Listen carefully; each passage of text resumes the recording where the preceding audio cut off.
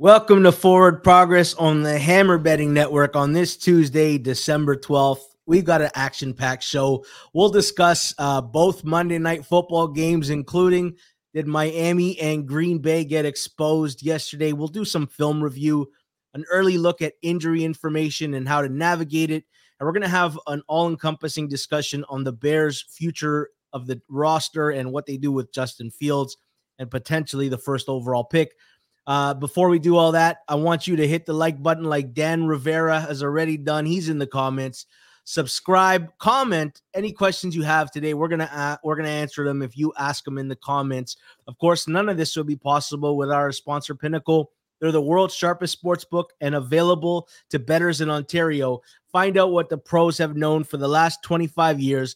Everyday competitive odds, your trusted sports book. Bet smart, bet Pinnacle, must be 19 plus in Ontario. Please play responsibly. With that being said, I'm your host, George Sofidis. Tuesdays, I'm joined by Sharp Clark, NFL originator, betting analyst at 4for4.com. Clark, how are you, my friend? Not bad, not bad. It was a good weekend. Disappointing night last night, but overall good weekend. What did you make of two Monday Night Football games on simultaneously? I love Sundays where a lot of games are happening at once. I hate it for Mondays. I like standalone games. It doesn't matter to me because I don't watch live on primetime games. So 1-2 doesn't matter. I'm watching the film that happened the day before, usually during the game, because it's much more efficient. But I did flip it on towards the end of the game, and I kind of liked how there was two pieces of action at the same time. It was like a little bit closer to Sunday, but yeah, I didn't have the full game experience. I didn't like that it would spoil some, even though I've got multiple screens going. One is on a delay, so it was spoiling stuff I'm going to see in the anyways. The viewing experience, I hated it. I want to know in the comments, did you guys like both games overlapping? Did you hate it? Where do you stand on that? Let's talk about the games, Clark. And I guess let's start with the Tennessee-Miami game. What did the Titans do offensively to move the ball so well against a Dolphins defense that's looked pretty damn good the last 2 months? I wasn't particularly impressed with the Titans offense overall. I thought that the Dolphins defense looked gassed by the end of the game. And there were just several plays where they just blew coverages, and Will Levis was delivering the ball well downfield, but it was pretty easy at the end of the game. In the early game, when the game mattered, I thought the defense played really well for Miami. And I mean, this was 13-13 with 6 minutes left of Miami punting. So the scoreboard was a little bit misleading, I think, in terms of how the Dolphins defense played outside the last 2 drives. Well, the Dolphins defense also scored a defensive touchdown. It's just, yeah, for the life of them, I always say when you're up 2 scores and there's not much time left, don't give them anything deep. Like, if they're going to get a touchdown, make it take 5 minutes. Yeah. And I hate when I see a 2-minute score and I'm like, you've just opened this game up here just by giving up deep shots, almost like Green Bay in their final drive against the Giants. Like, they just gave up 15 yards at a time and I couldn't figure it out. Let's stick with this. You expect it from Joe Barry, but not from Vic Fangio. Yeah, 100%. Well, let's stick with this game. Do the Dolphins feel vulnerable? They obviously didn't have Teron Armstead and Robert Hunt, which are 2 of our best offensive linemen, but we also lose a very important Connor Williams, our center. And then all of a sudden, Tua's under fire. No Tyreek Hill for a lot of portions of the game, and we couldn't get guys open right away. And we finally got a glimpse of life without Tyreek. And my God, I don't want to experience that too much longer. And I really hope he doesn't have a high ankle sprain. But do they feel like thinner or more vulnerable than a lot of the other top teams? Definitely. And this was actually why I refused to go in on bullish Dolphins futures, even though I thought their offense had a good chance to be explosive, because I thought they were more fragile than the other contenders. And, that goes to the quarterback. Tua has been hurt most years, and so he's made it through this year, which has been great. But I also think the offense is reliant on speed. And with Tyreek Hill gets hurt, I think that is a massive downgrade.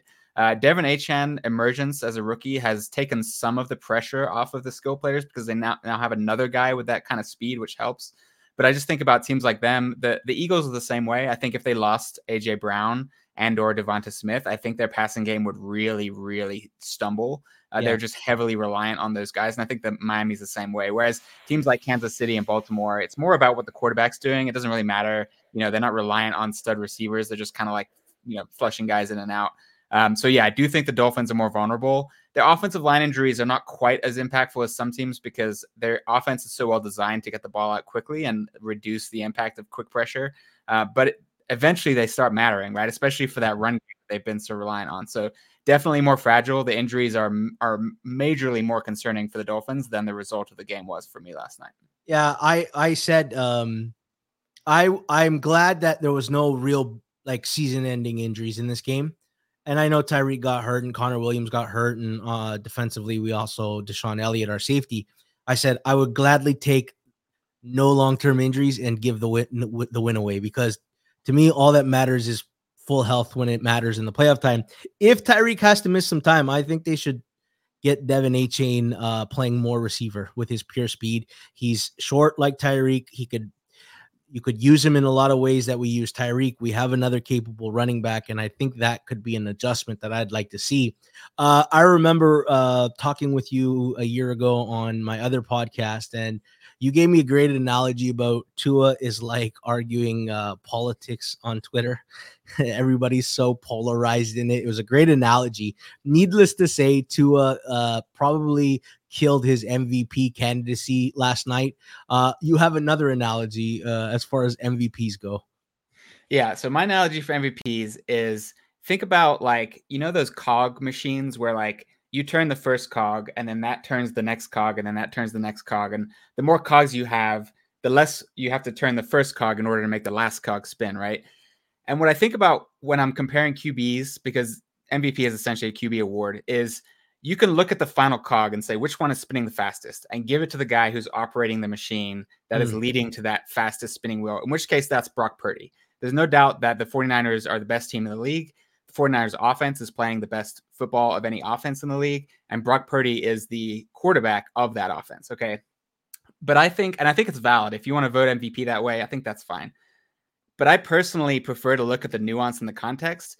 And so not everyone is operating the same machine. And so you have some quarterbacks who are putting more work into that initial turn and producing maybe less of an outcome because they have less cogs working for them in that machine.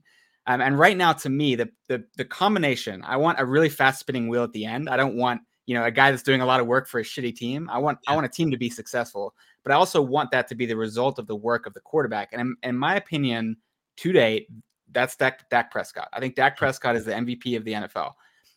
Some of the things that I see on film that I think don't always show up in the numbers are like his pre-snap game is so good this year. Like people want to make fun of here we go, but like I love it. His ability to diagnose defenses and use cadence to you don't always have to bring a defender off sides for it to be a successful use of cadence.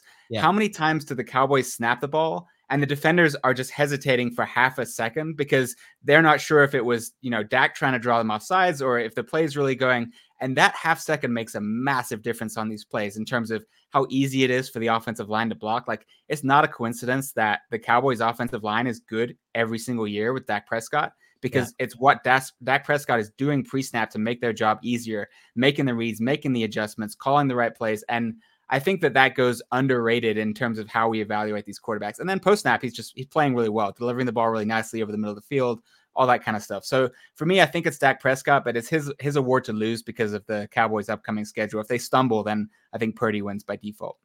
Beat Gamer brings up a good comment. If Lamar beats San Fran, Miami, and Jags, he will win the MVP. This is what I hate about the award. Outside of like an outlier leads the league in touchdowns, like breaks a record, it's so fickle on who you played at the end of the season and what games have eyeballs on it. Like if Dallas beats Buffalo and then they beat Miami on Christmas Eve, yeah, Dak's gonna win it, right? But if Lamar runs that table, then he probably wins it. And if Josh Allen runs the entire gamut and they win 6 in a row to end the season, including games against Dallas and then Miami in the final week, he's probably going to win it. And I don't like that. If you remember the year that Brady was the MVP heading into week 17, minus 450 in the betting markets, and he lays the egg against the Saints on national television. And because of it, it took him out of it. Aaron Rodgers secures his second straight MVP. Rodgers had the same dud in week 1 against the Saints that year, 3-pick game. But his happened early in the season, not late in the season, and it swayed voters. So MVP has become an award that I hate. I hate betting on because it's so filled with recency bias.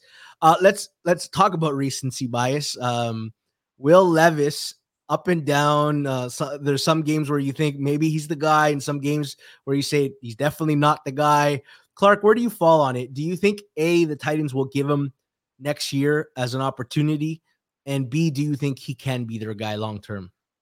I think they're making the right call by having him play the rest of the season, even though Tannehill's healthy, because I don't know the answer to that question yet. But 4 more games could give them a big enough sample size to make the decision on what they want to do for next year. I do think that him being the starter day 1 of next year is within the range of outcomes, and performances like last night really help. I mean, people got to remember that this offensive line has not played well this year. The Titans have been struggling on the ground game relative to recent years. They don't have very good receivers. DeAndre Hopkins is awesome, but he's not in his prime. And so I think Will Levis's performance needs to be filtered through that lens of going back to the analogy, like the cogs aren't doing a ton of work for Will Levis in this offense.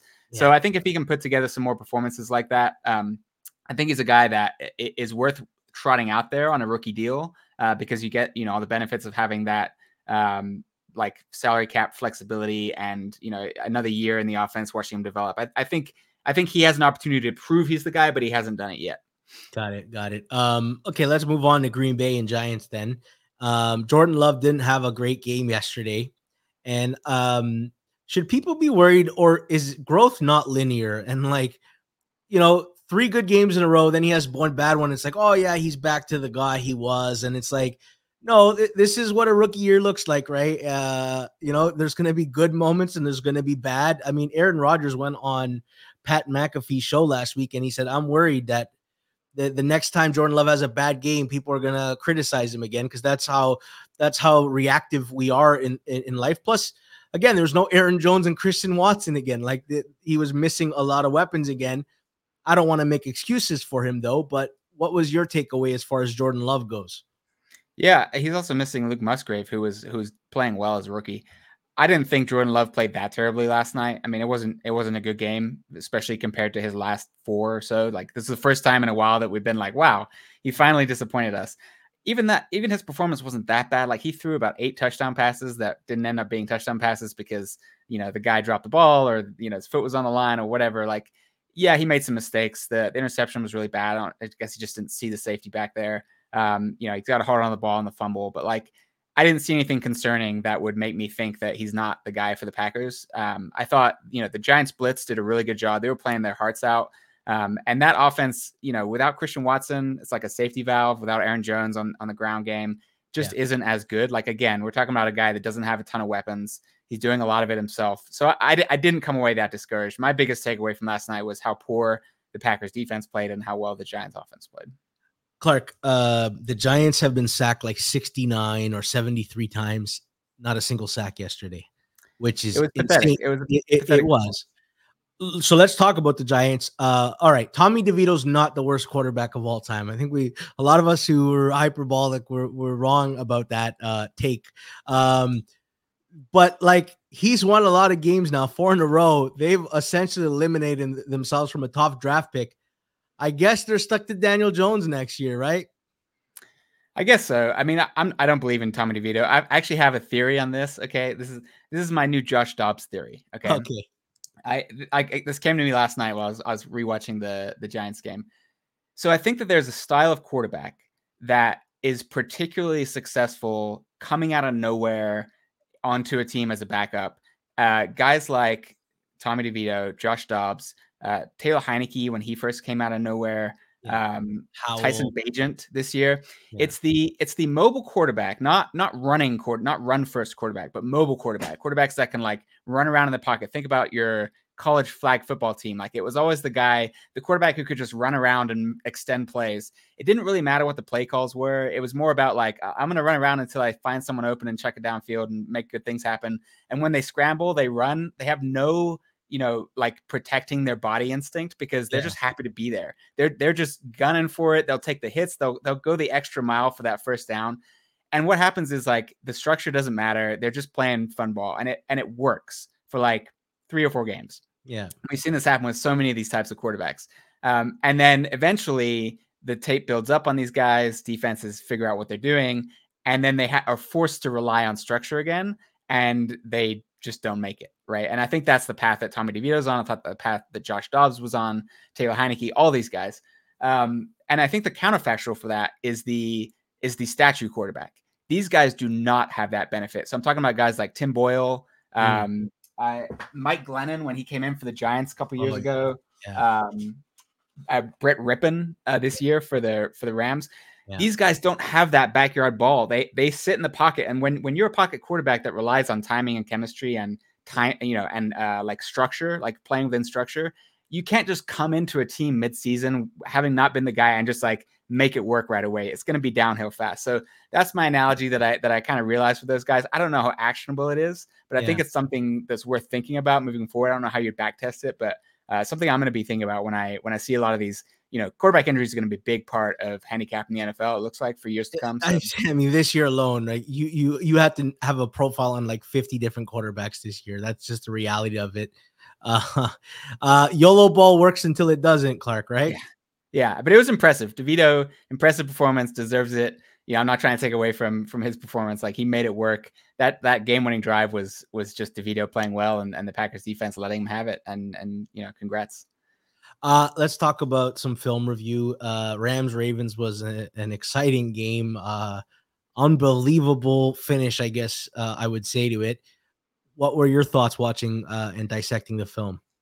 Yeah, my biggest takeaway is focusing on the Ravens offense in particular, because this is a Super Bowl contender, right? This is a team that I think a lot of people are hoping can make a Super Bowl run. And something that concerns me big time about this offense is Lamar Jackson is wasting a lot of plays throwing downfield into nowhere, right? Like, this guy's streaking, I'm gonna throw it, and he's like 10 yards off. And sometimes it's a bad throw. Sometimes the receiver doesn't, make the right read or slows down. And I think his kind of numbers on downfield throws were a little bit inflated because of a complete blown coverage where he threw to Isaiah Likely down the sideline. Wasn't a great throw. Almost turned what should have been an easy touchdown to not a touchdown because of the throw. And then a really, really nice move by OBJ to just juke the pants off his guy. Another throw that could have been better that OBJ had to adjust to. But I think there's just far too many plays where Lamar's looking downfield and he's not running. And the thing that made Lamar special was when he had time in the pocket and the play developed and everything went downfield, was he would see the open space and he would capitalize. And defenses had to account for that. And he's been much more passive to do that this year. He's been much more reliant on downfield passing, and it's just not been consistent. And against the Rams, it was on full display. If it weren't for blown coverages, the Ravens offense would have really struggled in this game. I wrote, that was one of my notes. I wrote, deep ball accuracy was bad, and the ones that he did hit, if the guy wasn't wide open, he would not been able to adjust to it. Yep, totally. And so I think there's two things, right? One is if that continues, I think there's some serious problems for this Ravens playoff run. But two, we've seen quarterbacks like Patrick Mahomes and Josh Allen up their willingness to run in the playoffs when injuries don't matter as much, like the game's on the line. And it's possible that Lamar Jackson, having been injured in each of the last few seasons, around this time, he might be saving himself a little bit, especially after taking some nicks and dings earlier this season. Yeah. He might turn it on in the playoffs and turn those into runs, scrambles for first downs on third and long, etc. And if he does that, I think the Ravens can deliver. But if he doesn't, I really think this team's in trouble. His escapability was good on Sunday. I know he didn't run, but there was a lot of plays that could have ended in a sack. He did really well. Did you have some thoughts on the Rams offense? Because I got a couple big takeaways from that as well.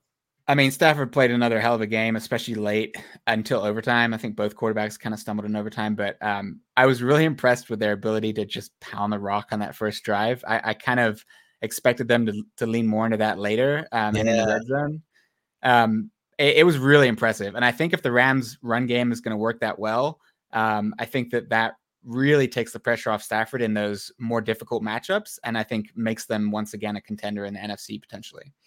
what my observation was like, okay, the Rams offense has had this is the evolution they've had, right? Oh wow, at the start of the season, oh wow, the Rams still have a little bit something. Stafford's not washed up, Yep. right? And then it's running backs get hurt and Stafford gets hurt, and all of a sudden, oh, the Rams, okay, this is over, season's over. It was a nice, it was a nice thing. Then Kyron Williams comes back and it's like, oh, this offense has got a little bit of juice again. Cooper Kupp wasn't healthy until this week. The ankle injuries that plagued him, and I follow a lot of the injury doctors. They say, a lot of high ankles linger. He hurt both ankles at different parts of the season. So it was the first time Cooper Kupp looked like he was running with explosiveness. Deepak Chona, one of the doctors that I follow on Twitter, said this was the first week expected full Cooper Kupp. And this version of the Rams offense is very, very dangerous. I want to see this team in the playoffs. I think the Lions and the NFC South winner do not want to see this team in the playoffs. So I came away very, very impressed by finally the fully healthy offense. Like even Demarcus Robinson has got enough speed to be, to make a couple differences. And Puka Nakua had one play where he laid out on the sideline. I said, this guy is really, really good, man. Yeah. I know we thought he was just a product of like volume, but no. He actually plays really, really well. Yeah, agreed. I mean, Nakua also had a bad drop, but I think he's a rookie. He's a difference maker, and with both him and Kupp healthy, and Kyren Williams, this Rams offense has some juice. He was looking at his next move, and you can't forget about catching the ball first. Clark, I broke down some Lions and Bears film, and I wanted to give some props to the Bears first, and then like really pick apart some stuff I saw with the Lions. I thought the Bears ran the ball really well, and I said, you know what, Aleem McNeil is going to be a sneaky big injury for the Lions D line. I love the play design on the first touchdown for the Bears, though. DJ Moore lines up as the QB in shotgun, Fields out wide as a wide receiver. Moore takes the direct snap, starts running left. Fields is coming back to the backfield as if he's going to take a reverse. Naturally, like this sucks all the attention because it's not a receiver coming back, it's the quarterback, and you have to pay attention to him. It drew the Mike linebacker and the safety. They kept going with Fields, and then by the time they changed the direction, they were out. But the key play here was Roschon Johnson was split out left, and he sealed the edge on Aiden Hutchinson. It was such a beautiful block, and I'm like, man, the Bears are doing some interesting things. We crapped on them, but they've been a lot better the last month and a half. Their coaching has done a really, really good job. It gives me some optimism that maybe this coaching staff might return. But there were some things about the Lions that I felt there was so much self-inflicted stuff. On the first drive, they missed two key tackles on third downs that basically gave the Bears, allowed them to continue the drive and get that first touchdown. They're not getting Amon-Ra St. Brown the ball anymore, and I don't know why. Ben Johnson has lacked Amon-Ra touches. He's got 5 catches in the last 2 games. This is a guy who should be getting 8 to 9 catches a game because he's that kind of player. They had one promising drive, O-lineman trips a guy, 15-yard penalty. It kills them. They got a problem with Jack Campbell. He's brutal in coverage. Cole Kmet destroyed him on a route and was open by 10 plus yards. They had a touchdown that perfectly set up screen. Jahmyr Gibbs drops the ball, and I'm like, oh, that there was so much little things. And then despite all of this, Clark, it's 13-13 towards the end of the third quarter. It's 4th and 13 at the Bears 38, and they're not going for it. They're trying to draw them off for 5 yards to get a field goal, maybe. And some reason, Aiden Hutchinson jumps offside. The Bears snap it and then hit DJ Moore for a 38-yard touchdown. Like, you literally went from being off the field to giving up 7 in a game, and that was it. That was the last moment the game was close. There's something wrong with the Lions. It feels like self-inflicted stuff, and I think it's correctable. So I came away from this a little bit bullish on Detroit again because I think they're gonna correct that stuff, and maybe this week might be the week to do it. Not me. I'm not impressed with what the Lions are doing. I feel like at this point their offense is living off reputation because name a good offensive performance they've had against a good defense. I mean, you can look at their schedule and you can come back later in the show and let me know. I mean, turnovers not dependent. They did well in the game against the Bears the first time to come back. But so much of that was in comeback mode. Like defenses play soft. Yeah, like I mean, sure, they came back and won, great, but you shouldn't be down by 15 to the Bears at home or whatever the score was in that one. And yeah, okay, teams that are playing in comeback mode, like we saw it with the Titans last night, right? Like late in the game against a gas defense, you're down 15, like you can just sling the ball downfield, play aggressive. That's what the Lions did. Great. But I mean, start to finish, they haven't done well against any good defenses they've faced. And that's concerning. And I think that speaks to the quarterback. Like Jared, as much as we want to praise Ben Johnson and the scheme and the offensive line and the the ways he gets his guys open, all that's great. But you need a quarterback that can operate it. And to me, this is the difference between Brock Purdy and Jared Goff. Is like Brock Purdy is capable of operating the offense without mistakes. He is getting it to the right guys, pulling the right triggers. Tua does it too, although Tua makes too many mistakes. But Jared Goff is not operating this fluidly. They're at their best when they run the ball. Like even against Chicago, I think their best drive was like, a 41-yard run by Jahmyr Gibbs was really the key to it. Like when they can't run the ball and it's on Jared Goff, I'm not seeing it. I'm not seeing an offense that can go into the playoffs and make a run. He showed his ceiling. It's abundantly clear. He has to be at home in the dome.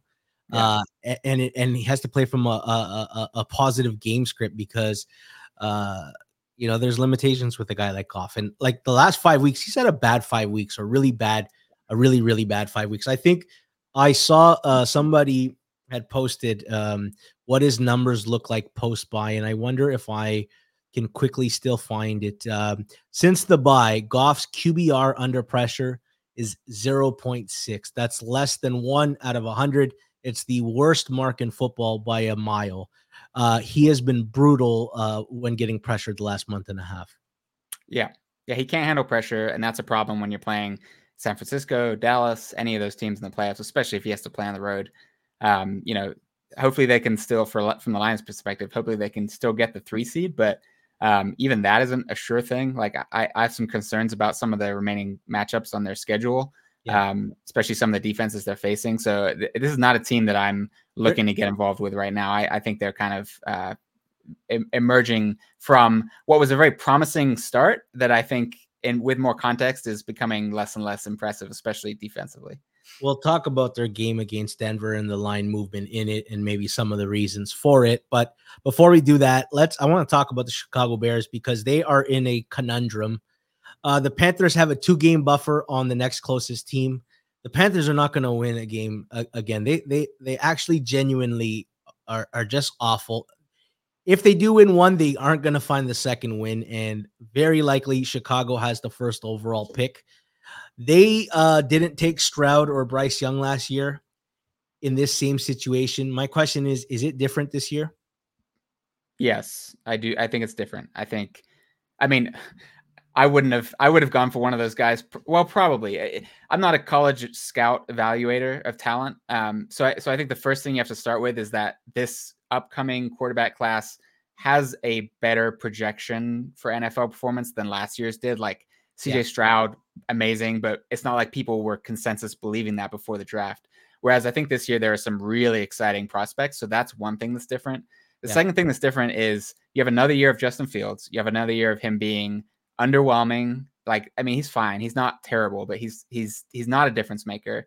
And you have another year of him getting hurt again. Every single year in the NFL, he's gotten hurt.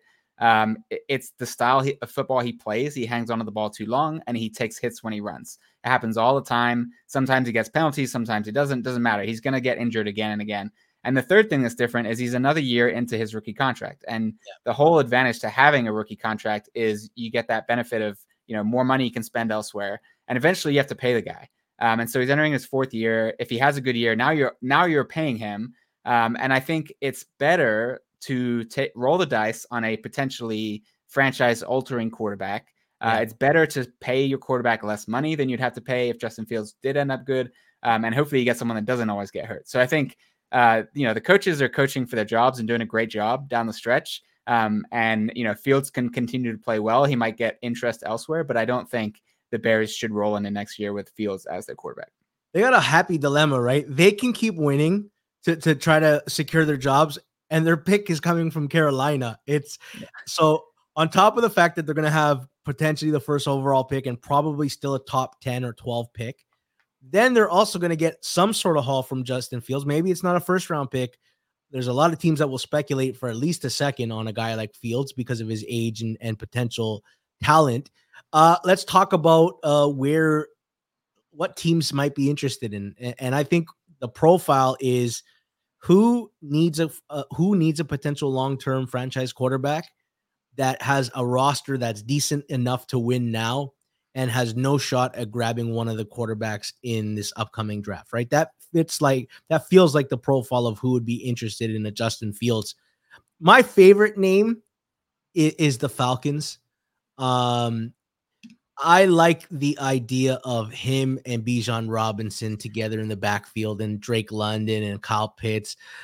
I can see him in red. It just looks good. That's my leanings. I think Atlanta should take an honest look at them, at him, because if he becomes the guy, great. You have a huge advantage in a division that's got no long-term quarterback.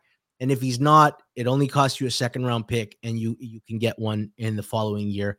Who do you think is the team that fits the best profile for him? I'm not a big fan of Justin Fields. So if I'm running a team, he's not a guy that I'm looking to, make moves to get. I think his ceiling, unfortunately, is kind of the Kirk Cousins ceiling, where like, hey, he's good enough to make our team relevant, each year. And we have a shot at making the playoffs each year, but I just don't think he's good enough, shown anything in 3 years to think that he's good enough to take a team deep into the playoffs. So if that's your goal as a franchise, is to like keep your team relevant and like floating around, then a team like Atlanta makes sense to me. They have the pieces and the run game that they can, they want to run the ball 40 times a game, and Justin Fields will help them do that. But outside of that, like, I just don't think he's a piece to build around in terms of trying to build a Super Bowl winning squad. Yeah, for sure. I'm of the believer of tanking for your guy or building a really good roster and hoping you get a good processor in an ideal situation. All right, let's leave it at that. The Bears have an interesting conundrum, and they'll solve that at the end of the year. Let's look at current market prices and lines, and we talked about Denver, Detroit, and Jason, if you can pull that up. Clark, I remember the line was sitting at 3.5, and I was hoping it would hold a little bit longer than Monday, and I was hoping that it maybe would go to 3, but some pick selling services gave out Detroit, and right now they're sitting at 4.5 at Pinnacle. They're 5 in some spots. Clark, there's a well-known spot now about teams on their third straight road game not doing well against the number, and I guess that can explain some of the move. What's your take on how far the market's moved, and is this something you're looking to play back? Yeah, completely disagree. Broncos is one of my favorite sides of the whole year. This look ahead was 4.5, and the Lions embarrassed themselves against the Bears, and the Broncos destroyed the Chargers. Like, before Justin Herbert went down, the Broncos were dominating that game. It could have been 21-0. And so this line, coming out 3.5 made sense that it was moved down. I thought 3 was probably fair, and it got bet back up to 5. So now the line's even higher. Like, what on earth about the Lions is encouraging people to think that this is the spot that they're going to get it all together? The Broncos defense has been playing lights out since some early season struggles when half their defense was injured. They've done it against some good teams in the Bills and the Chiefs, and then more recently against some teams that are struggling a little bit, although the Chargers with Justin Herbert aren't exactly a bad offense, and they did really well. And so this kind of comes down to my thoughts on the Lions still have not put forward a good performance against a good defense. Now, this could be it. The Broncos, I have my question marks, especially about Russell Wilson. If he turns the ball over too many times, gives the Lions short fields, like, none of this will matter. The Lions can run away with this at home. But I think if the Broncos kind of take the air out of the ball and kind of do the thing where they run and then hit some deep shots downfield, I'm not convinced the Lions offense is good enough to keep up. And so this is a spot where I think anything 3 or under is fair. And at the current price, it's a clear buy for me on the Broncos. All righty. Let's go. We have a triple header on Saturday. I like that. I'm not sure how you spend your Saturdays, but for myself, Having 3 staggered games it makes my job a lot easier on Mondays when I'm trying to review film of stuff I've missed. Vikings and Bengals was kind of interesting. It was 4, and Clark, I was tempted to hit Minnesota, and I said, you know what, I'm going to wait. Justin Jefferson got hurt, and Brian O'Neill got hurt, and they've got other offensive line injuries, and I said, I'll wait a little. The betting markets didn't. They came in on Minnesota. They brought it to 3.5. Another thing that played in my head, Clark, was I feel less confident about my Cincinnati number because clearly I misevaluated Jake Browning. I thought the Colts +3 was a really good buy. Although we were right last week in touting up the Cincinnati Indy over at 40. We're like, we didn't get the move to the under, and if the weather clears up, we're gonna be looking at hitting the over. The Bengals also have been getting money 3 straight weeks on game day, so maybe this line can still get back into range. Do you have thoughts on this game here, Clark? Yeah, I mean, I understand the money that came in on the Vikings because Jake Browning has looked really, really good in back-to-back weeks, but against very different defenses than what Brian Flores runs. And I think that's where this money's coming from, is saying, look, Flores is coaching his ass off, and the blitz looks that he's going to give to an inexperienced quarterback who doesn't have that, he has some mobility. He's not a statue. He's kind of like Joe Burrow, actually. Like he can use his mobility in key moments, but he's not like a Tommy DeVito where he's just going to constantly play backyard ball. So I think the fear is that Brian Flores will force him out of comfortable looks that he's been getting the last 2 weeks, and that could really disrupt an offense that relies on quarterback play. So I do understand that money, but I also am having a hard time pricing the Bengals because I thought Browning was awful against Pittsburgh and then just absolutely incredible against the Jaguars, and then solid against the Colts. So he's been all over the map. It's a small sample size. I'm a famous Joe Burrow isn't as good as people think he is kind of guy. So the idea that Browning would succeed in this offense doesn't surprise me all that much, but it's shocking how effective these screen passes have been, like the running backs busting big plays on short passes. Well, he's averaging 4.4 air yards the last 2 weeks, Clark. It's just get the ball in the playmaker's hands. They had 2 running back passes, Chase Brown and Joe Mixon, that turned into 40-yard gains. Like they know what they want to do. Get the ball into the playmaker's hands and let them do the work. Yeah. So, and the thing that scares me, I think, if you're betting on the Bengals here, is like watch some of the quarterbacks that play against this Vikings defense, and like post snap, sometimes they just don't know what to do. And it's like, the Vikings will line up 9 guys in the line of scrimmage, 8 guys in the line of scrimmage, and you don't know which ones are going to drop back. You don't know if they're all going to come. And it's not just, hey, we're going to blitz on every play. It's, hey, we're going to make it look like we're blitzing every play and then mix up what happens after that. And that's just been really tough for inexperienced quarterbacks. Aiden O'Connell was the latest victim, putting up a goose egg against the Vikings where he just had no idea what to do with the ball after the snap. So I think that's the fear if you're betting on the Bengals here to cover a big number. I'd like to think Fangio might be one of the best hires of a coordinator this offseason. Brian Flores has been the single best coordinator hire this offseason. This is an interesting line. Giants and New Orleans. The look ahead was like 6.5. Then the Giants win. Tommy DeVito, his agent, looks like he was cast straight out of The Sopranos. The line reopens 4.5, and then the bettors say, no, let's go back to 6. Were you surprised that they reopened it so low, and the bettors saying, no, we still want New Orleans at up to 6 here? I think that says it all about Joe Barry, right? Like the performance was more, the Packers. Once we digested it, we're like, okay, this was a Joe Barry indictment with his 0 sack performance. Yeah, I think this is an idea that the Saints can get back on. I think it's a little premature to be backing the Saints because there's a lot of injury concerns still on that team. And I think they got to figure out a lot of stuff. Taysom Hill matters, and he wasn't in the game last week.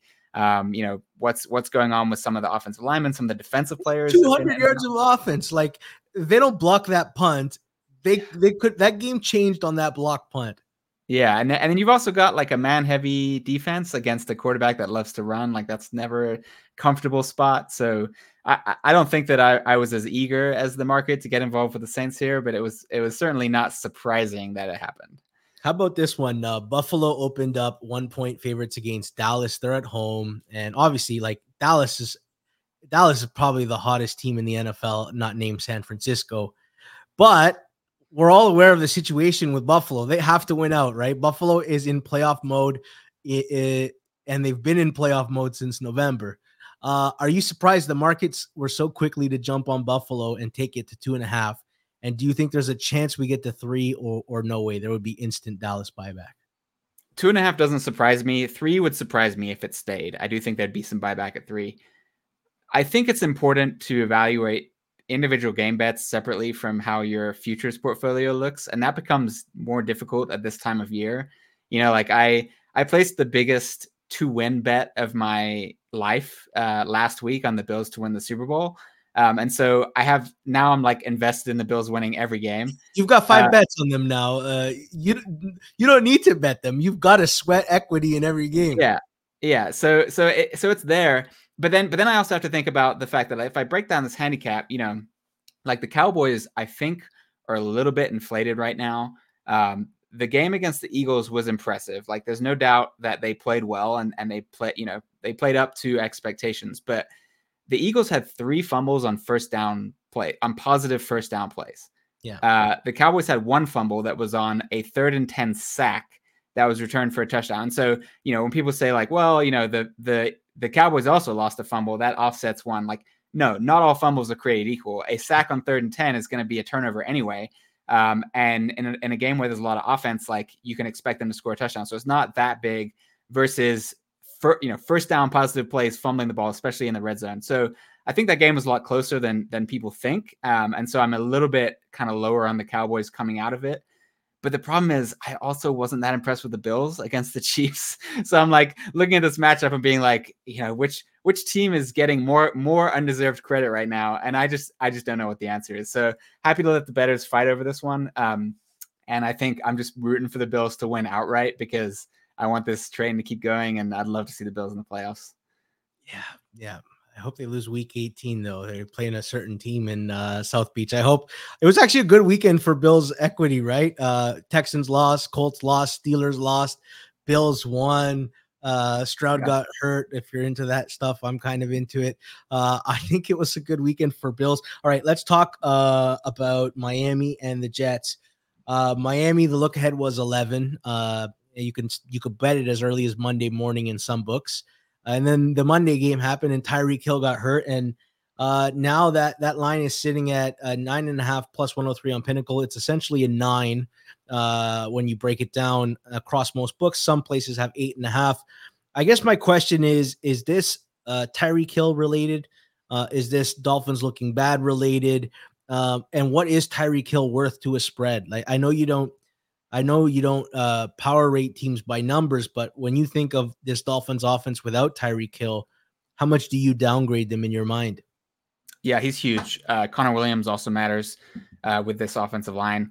I was on the Jets the first time these teams played, and Tim Boyle, crushed my dreams.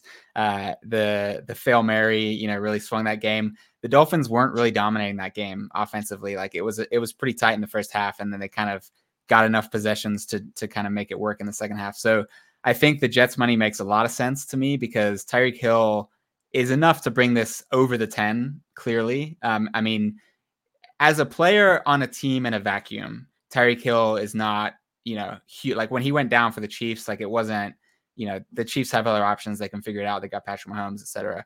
But in this offense in particular, like the way that this offense is run, it relies on what he does downfield. Like he's just such a massive element. And you saw it in the game last night when he was out, the Dolphins offense just was like, whoa, okay. Like, what's their next option? Right. So I do think that matters. I think that given a week to prepare, if they know that Tyreek Hill's gone, then I think, Mike McDaniel has the chops to kind of figure out how to use the other pieces effectively. And so it makes sense that the line's not crashing down against what is a bad offense that just had a crazy good game, or a crazy good second half, I should say.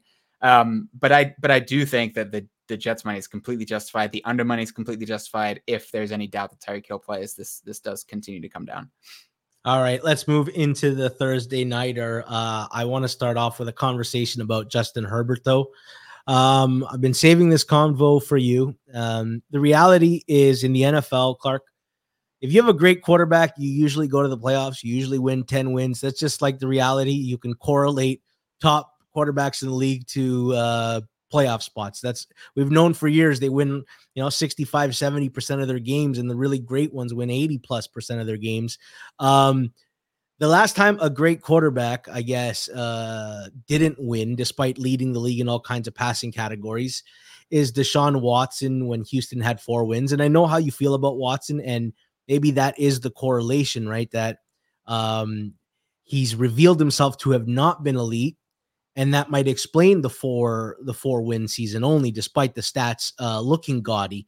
Herbert still has gaudy stats, but the Chargers find ways to lose. And before it's like, oh yeah, he's losing in shootouts, but like they're winning games 6-0 and like they're doing nothing offensively against Denver for a quarter and a half. And obviously the offense has some injuries, but like the regression on the Chargers the last 3 weeks has been pitiful. Like the offense has completely collapsed. And my raw question is it time to stop making excuses for Justin Herbert? I've been reading a lot of people more and more are done. They have changed their opinion on him, or they are not forgiving anymore. Yeah, I have materially downgraded my perception of Justin Herbert this year. I came into the year thinking he was in that sort of tier below Patrick Mahomes in terms of Josh Allen, Justin Herbert, maybe Joe Burrow, maybe Lamar Jackson tier of quarterbacks. And I think he's clearly not in that tier right now. It's been disappointing because he showed so much promise as a rookie and then continued to show enough in the next 2 years to kind of be like, okay, this guy's like really special. But he's not elevating his team when his team's poor, and he's not elevating in key moments. Like, I understand that there's like a lot of noise to end game scenarios and like, well, he's always in end game scenarios. And sometimes he's delivered game winning drives that have not been game winning drives because the defense then lets the other team score and all that kind of stuff. There's a bunch of that. But like what I see on the field is like, he doesn't have, and this is the thing that I would say he shares with Deshaun Watson, is he doesn't have that killer instinct, that level of focus that rises in the most key moments. And like what cost Watson in that season was, I think they lost 3 games because Watson fumbled the ball in key moments that could have ended the game in a win, end up losing. And so they won 4 games. And it's like, it's not a coincidence that this happens to Deshaun Watson, and that kind of stuff doesn't really happen to guys like Joe Burrow and Patrick Mahomes. Like they don't blow games that consistently. And I think I've been disappointed by Justin Herbert because he seems to fit within the structure he's provided and do really well with it. And so when that structure is not good, he's not good. And when the players aren't good, he's not good. And what I would love to see the Chargers do is get an offensive mind, someone like Ben Johnson that can create an offense that works for any quarterback.